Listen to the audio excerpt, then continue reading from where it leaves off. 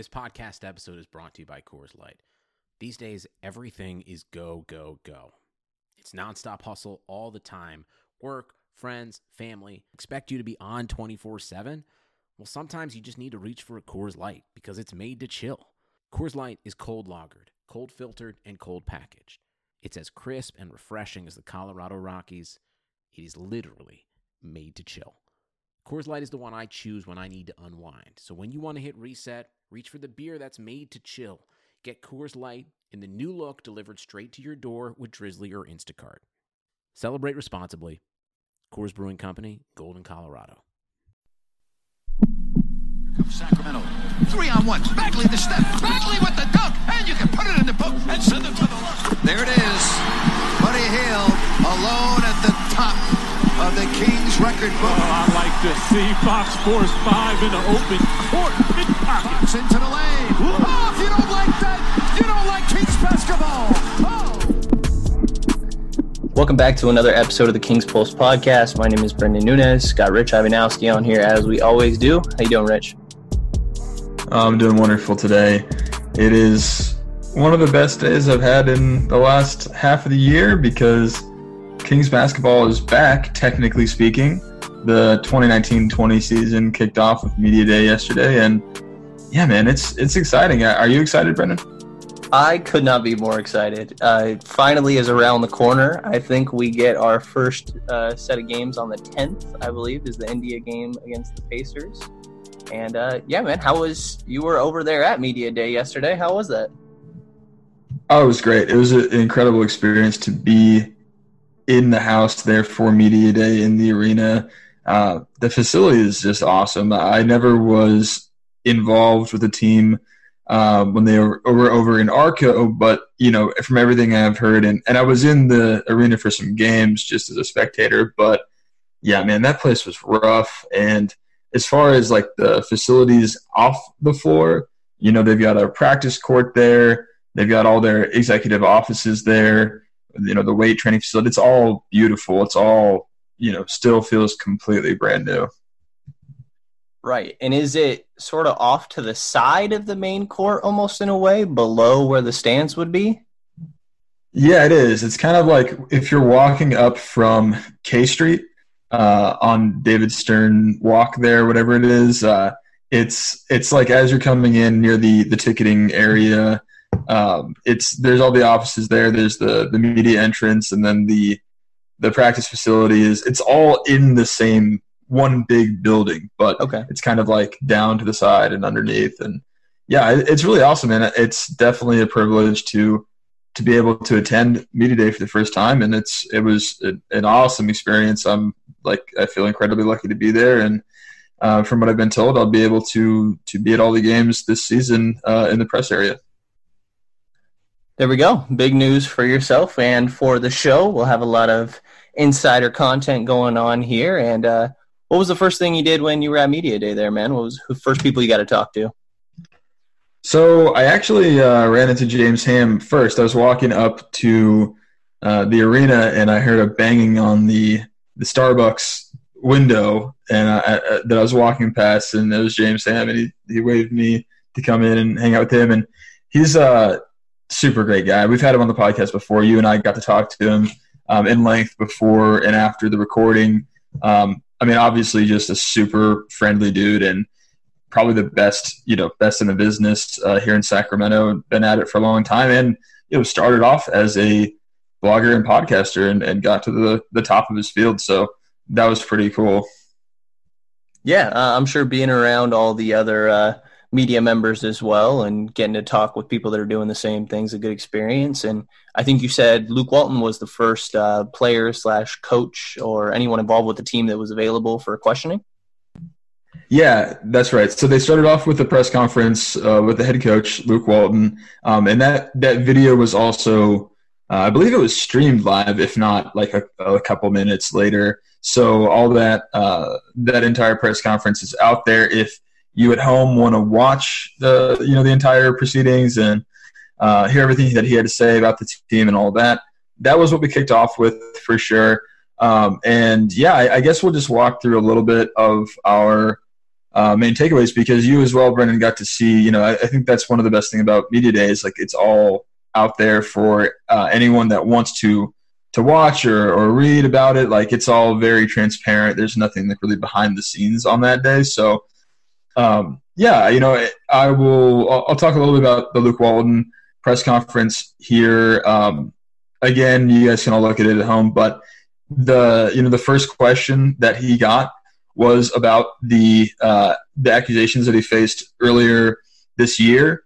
And, really, we don't feel like belaboring the conversation, because it's been very clear that, he is handling it outside of – he's doing his best to keep it separated from what's going on with the Kings. Like, I was a little bit – I felt like that question was coming early, but I was just so not surprised that was not going to be the focus of the day, because, as Walton said, he's trying his best to focus on his job as the Kings coach. And I think that we already know, and you can tell me if you had a different impression, but I feel like we already knew that, if anything new if any news is going to come around that situation, it's not going to be happening like in a press conference, Right. I feel like you're saying, we kind of already knew where that was headed, and wasn't anything new expected from that question. It just felt like something you kind of had to check off the list. But it felt like every person that was talked to, all the players, really seemed to be connecting with Luke on a way that I didn't quite feel was happening with Joerger. Yeah, so I can't speak to how the players interacted with Joerger personally, because I was not covering the team last year, but the team definitely is excited about having Luke Walton as their head coach. As far as, just the consensus about their excitement, I know Marvin Bagley especially seems to be thrilled with having Walton as a coach. He said that when Walton first joined up, that they spent like 20 to 30 minutes on the phone. And Bagley's also one of the first guys that Walton mentions when asked about the team and his belief in their potential and to take the next step. He talks about Fox as well, but I think my memory serves me, I think a lot of his praise was focused on Marvin. And one thing in particular, he said, he feels like Bagley can be everything. And I think that was mostly referring to his defensive role. The question was phrased about his defensive role, but that's the feeling that he has about Bagley. I think that he believes that Bagley is every bit the centerpiece that De'Aaron Fox is, and that those are the two guys going forward that can be everything and anything that Walton is able to make them. Right. And quickly on the Joerger thing, yeah, that was just, I guess, my speculation, mainly the impression that I had gotten from the Jason Jones piece about the lack of communication, seemingly. But yeah, in regards to Bagley, it's great to hear. I know you and I have both said we actually think Bagley potentially has the higher ceiling than Fox. KHTK was doing a lot of interviews with players as they came about and talked to Yogi Ferrell about Marvin. And he was saying that the biggest improvement that he thought he saw from Marvin over the offseason was that he was making the next pass when it was available, not forcing it as much, which to me is going to be great for him playing with the other talented guys that also need the rock in the starting lineup. I thought that he flashed his passing a little bit last year, but he needed to be a little bit more willing there. And I'm excited to see that. I'm sorry, that's Bagley you're talking about with flashing the passing? Right. Yeah, Yogi had mentioned that about Bagley. Yeah, see, I think he really, really struggled passing the ball last year. I think he was if there's any one thing that I'm most concerned about with Bagley, it is his passing. But again, I think we've got to consider the context of that, because he was a rookie and because he was kind of playing in these lineups where he was the guy. Like, he would come off the bench and play in a second unit that was kind of built to feed him, where I don't think he was really asked to facilitate anything. Right. And I think that when Giles was on the floor, it felt like the passing got a little bit more contagious. And I think the first step of becoming a better passer is being more willing. So if I can at least see that this year, especially like you're saying, him being in these better lineups where he'll need to move the ball a little bit more, I think that's a good step in the right direction at least. Definitely, and I think that is the key to opening up Bagley's passing is like having guys to pass to on the second unit. It's going to be really helpful for him to have, just options because when he was carrying those lineups by himself or sometimes with Bogey, who was going through a pretty tough slump, it felt like it was just, all right, let's get Marvin's back to the basket and let him create.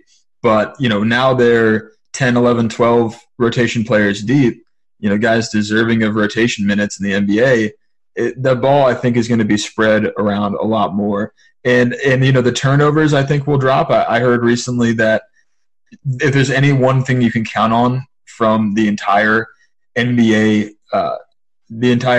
and any single player in the NBA is that their turnovers will reduce from their rookie year. I mean, it seems kind of obvious, but not every player makes an improvement in every part of their game throughout their career, but turnovers are almost a complete 100% lock that they're going to drop from year one to year two. Right, and Fox is a guy we kind of saw that with. Actually, turnovers went up a bit, but he obviously had a lot of a larger role. And I know he mentioned the playmaking as being one of his main improvements. He felt like over the offseason he was doing a lot of what he's already good at. But he specifically mentioned watching Kemba Walker at Team USA, and I thought that was interesting. Kemba ran, I think, 300 more pick and rolls. And interestingly, I mean, close assist numbers. Fox just had more turnovers, and Kemba was obviously asked to do more in Charlotte with a lesser talented squad around him. But what do you think of Fox saying he's going to focus on that playmaking even more? Yeah, that surprised me a little bit. We had Jackson Frank on here just the last episode, and he talked about how he felt, the key to Fox's development is going to be his shooting and his ability to get consistent with the long ball. What did you expect him to say? I wasn't sure what I was expecting him to say. I feel like shooting is an easy answer in today's NBA as something to focus on and improve, but what were you expecting him to say there? I don't know. Like, I wouldn't have been surprising to me to hear the defense that he was expecting on maybe, there's a lot of other guys on this team, so the playmaking does make a little bit more sense, but it feels like the three other guys they brought in are really quality defenders, and that's a lot of where their offense comes from, is from getting turnovers. So it wouldn't have surprised me to hear defense, even though he already excelled or showed a lot of promise in that last year. Yeah, that's a good one too. Those seem like layup questions where almost always the answers, and like this can be applied to any team in the NBA, is they'll say, focusing on my defense or focusing on my shooting. And I know that Luke Walton also said in one of the first questions in his presser, defense, that's going to be the starting point of each of our practices. We're going to be focusing on defense. And I don't know how much to take away from that, because I feel like everyone says that. I feel like every coach is going to tell you defense is a focus. Did that surprise you that came before the offensive conversation in the interviews with Walton?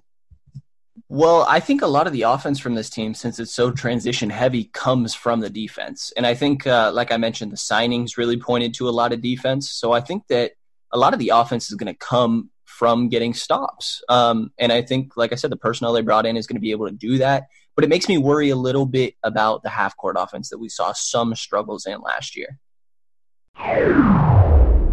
Are you currently paying off student debt? Interested in improving your financial literacy or looking for new ways to earn income in today's ever-changing digital landscape? Well, on the Talk Money with Mesh Lakhani podcast, Mesh will follow paper trails, chat with experts, and break down complex ideas to bring clarity to the mystical financial phenomena.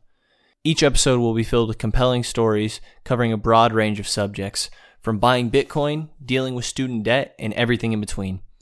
Listen to Talk Money with Mesh Lakhani on Spotify or wherever you listen to your favorite podcasts, and learn how to spend, invest, and earn for today's economy.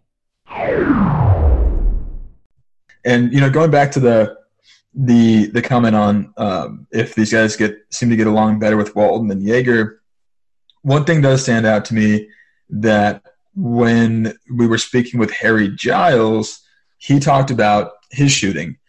And that I've been on here for a long time with my crazy theory that Giles is a shooter. It's just been like, he's not been allowed to shoot it. I saw it in Stockton.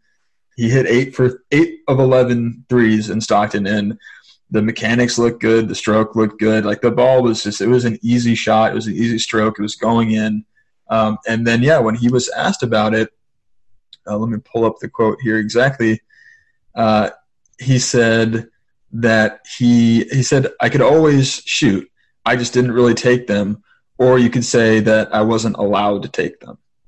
So that seems like kind of a reference to Joerger, right? Right, it does.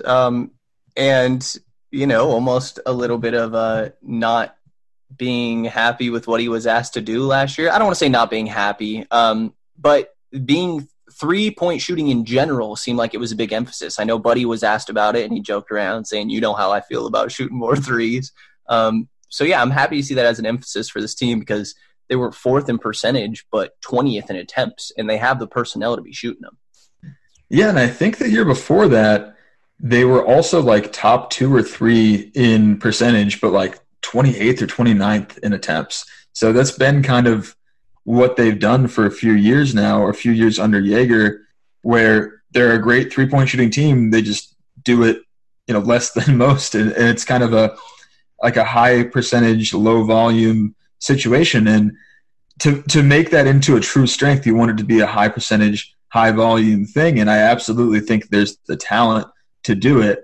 And we also know there's kind of that famous or infamous moment with Joerger down in Oakland, that game against the Warriors, where I'm sure you remember this. Buddy took an open shot, an open three, and did he make it or miss it? Because I think he made it. He made it. It was deep, and I think that they were playing the foul game, and that brought him back close. Yeah, it was a late game situation where the Kings were down, and he pulled up. Buddy pulled up, took a three, made it, and got. Yeah, I mean, I'm trying to be a little bit diplomatic here, but he got chewed out, right? Yeah, he definitely did. And then the next possession, I think Golden State might have missed one of their free throws, but it was a 3-point game when Sacramento got the ball back, and he caught it in practically the same spot. And he was a couple steps behind the 3-point line, but that's where he had just hit it from. And I was just ready for him to shoot it, and he didn't. He hesitated. I think he took a couple dribbles and then took some contested three. But it felt like it was because he just got chewed out for taking that same shot. Yep, that was a ball he should have shot. There is no question about that. And there's also very little question that the conversation that he had just had with Joerger seemed to affect his desire to take that shot. So, none of this is to say that Joerger was a bad coach. He certainly wasn't. He led this team to a massive improvement. But, and going back to where we started with this with Giles and saying he wasn't allowed to shoot it, that's another part of this where Joerger's developmental coaching was incredible. So I could absolutely see a scenario where he told Harry, I want you to focus on other aspects of your game. We know you can shoot. We'll get you there when you're ready to shoot, but we need the rest of your game fundamentally to be sound first. We've got guys that can shoot. We got Bjelica starting, and he's taken, threes are pretty much the entire his entire offensive game. So I could see a scenario where they just wanted to work with Harry one step at a time. So I don't want to imply here that Harry was frustrated or disappointed, but he did say that wasn't what was expected of him last season. But continuing on with that quote, he said, the shot is there, and I feel like I'm confident enough to make it, and I'm going to take it. So that's going to be – I think that's the number one takeaway I had from this whole media day, was that basically every player talked about taking more threes. Walton talked about taking more threes. Walton's actually specifically said, quote, we're going to have goals to shoot a certain amount of threes every game. And then he elaborated to say he hadn't revealed those numbers to the players yet, but that's a pretty interesting nugget right there.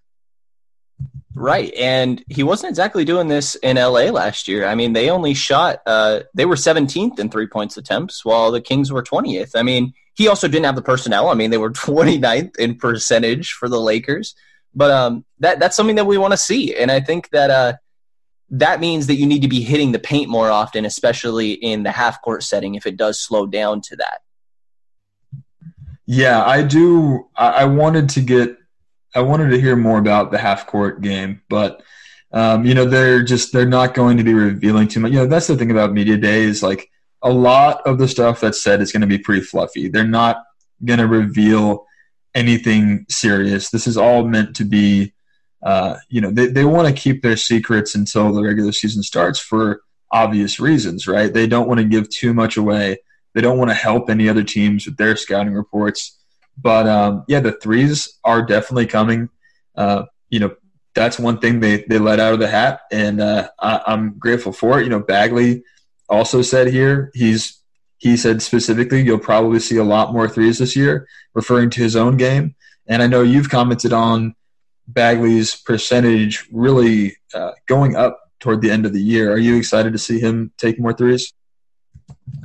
Yeah, I mean, I definitely want to see him rolling to the basket a little bit. I had a piece on how I kind of think Dedmon will almost function as the 4 at times in the offense, and I'd like to see Bagley get into the basket a little bit more. But I do want him to be showing off the 3 ball as well. If he's hitting that and opponents close out harder on him, then it's even easier for him to get to the lane. Right, and Richaun Holmes as well. We've talked about Dedmon shooting before. We've talked about Bagley shooting just now, Giles shooting. The elite says, well, Holmes kind of that 5th piece, and been a weird up and down career for him shooting, where he didn't shoot it at first, then he shot it in Philly, then he didn't shoot it at all, wasn't asked to shoot it or anything like that in Phoenix, but he said that he would embrace it if that's what they asked him to do, and he said that shooting is something he's done in the past and something he looks forward to doing again in his career. So, I mean, there's a chance there's 5 big men that are adequate to great shooters on this team. Right, which is insane. I mean, I still think Richaun Holmes is obviously going to be that rib-running big, but if he's open at the three-point line, you want him to be taking it and not shy away from that in any sort of way. Just overall, I mean, saying that Richaun Holmes is going to be taking more threes just really pushes this. The entire team is going to be throwing up a lot more threes. And I think the percentage will obviously go down a bit, but that should lead to more scoring. And also with those bigs, was there any mention or questions directed towards them about some competition for minutes there? For sure there was, but unfortunately I couldn't glean anything, truly indicative going forward, because, the answer, is always going to be the same. It's going to be the same, the guys who get the minutes are going to have to earn them, and we welcome competition. But as far as sussing out who's getting what type of minutes, I don't think that's happening. Even Marvin Bagley, when asked if he expected to be starting, he said, I got no expectations. I expect nothing. I'm going to work for what I get, and I'm going to get what I work for, get what I deserve. But no one is coming out here being like, yes, I'm the starter. Yes, I'm playing 36 minutes. Or, no, I'm a backup, that type of thing. Right, of course. And what else did you get from some of the new guys? A Corey Joseph or Trevor Ariza? They all I felt like they all kind of gave their fairly standard comments on a media day, but it seemed genuine. It seemed like they were excited to be here. Holmes, I'll say in particular, it really struck me how smart and how just eloquent he was with his speech. I mean, he's so thoughtful. Like, you see him on the court, and he's just such a physical force of nature that he's probably a guy who probably doesn't need to, use his intellect too much. It's just clear that he's the type of guy who's not only a physical force, but, an intellectual force as well. He's so eloquent in the way that he thinks about the game. He's very thoughtful. And I can tell that, he talked about Montrezl Harrell. He talked about that with Doug and Grant over at the KHTK booth, that, he's a guy that he feels like he can play that style of basketball. He's a guy that he's always thought of playing that style of basketball, which is very attacking, very strong, very offensive focused, going for those offensive rebounds. And, Trez has beat up the Kings, especially last year. Trez really put a whooping on the Kings. And I think that, I think we've actually used him as a comp before for Holmes, and that's the type of player that the Kings could have on their roster now, and that's something really exciting to me. Yeah, the energy level that him and Corey Joseph both bring, there's going to be a level of intensity there on the defensive end, and I'm extremely excited for that. One other thing I saw Matt George post was it was a picture of Trevor Ariza and said, rumor has it you will have a bigger role than we all expect. Did you get a vibe of that as well? I heard Matt talk about that, but I personally did not get any evidence to that. I don't know. I may, we weren't in the same place at the same time all day, so it's certainly possible that I missed something that he heard. But it obviously wouldn't surprise me. Obviously, he's a very experienced player. He's got as much experience in the NBA as the next two guys combined. I noticed that. Joseph has been in the league 8 years. Barnes 7, and Ariza's been in the league 15. So, it makes perfect sense as far as the experience and as far as he fits the current style of what you want on the wing from the 3 or the 4. I absolutely could see some small ball lineups with him at the 4. It makes sense. I didn't hear anyone say explicitly that Ariza is going to play a ton of minutes. But, as you've mentioned, he has played a ton of minutes every single year. So I don't know. I'm not counting it out either. Right. And he is a guy that, like you said, really fits, especially the 3-point shooting. I mean, he does not take very many mid-ranges. He takes, and his shots are all 3-point or at the rim for the most part. He takes more than 50% of his looks most of the time from distance. So he seems to fit that style. I think he played with Luke in LA, actually. So there's a little bit of a previous relationship there. I think he fits, but hopefully we're not seeing these 33 minutes. I don't think that's available for him. Yeah, I would think not. I would certainly think not. But I do agree that the lower estimates, I've seen some people saying he's going to get 10 or 12 minutes a game. I think that's also a little bit ridiculous for what he's proven that he can do in this league. And he definitely struggled in Washington last year, but that's, again, context specific to be traded midseason to a team that had nothing going for it. I mean, had just no plans for him, had no direction. I'm not personally gonna write off Ariza as washed. I think some people are doing that. I think that's unfair. I think him being in the right situation should be really helpful. But aside from that, those are my big takeaways from the year, or from the media day about this upcoming year. And also that basically no one would really commit to saying this playoffs are bust. I think that's something that happened a lot. I think a lot of reporters were asking every coach, they asked Walton specifically, they asked every player that I saw in each interview was asked, is it playoffs or bust, essentially, paraphrasing there, but no one is interested in committing to that. Everyone knows how deep the West is, and everyone knows how much of an uphill battle it's going to be. Right, which is good to hear. I mean, it did also feel like obviously they are very much pushing for that, but like you're mentioning, understanding the depth of the West and how young this team's core still is, that it's not ride or die on this year like some other rosters around the league. There's plenty of upside still to come in years down the line.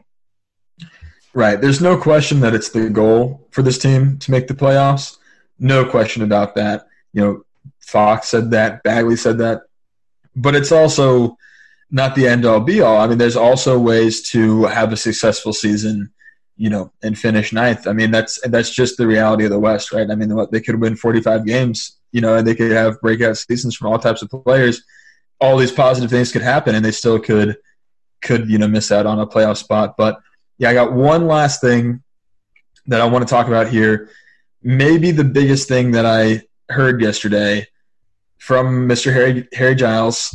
He said it himself. He was asked very clearly, are you still in the rehab process from those injuries, the lower body injuries? He said no. He said, no, quote, I'm ready to ball, baby. There we go. And we're ready for him too, man. I mean, your prediction's spot on. I know this is your guy. very clearly. And if he's hitting that 3 ball, maybe he can get some minutes at the 4 also, like you projected a little bit here. Yep, the sky's the limit. It's clear now that he is healthy in this moment. If he remains healthy, I think that he's been identified as the X factor for this team for some time.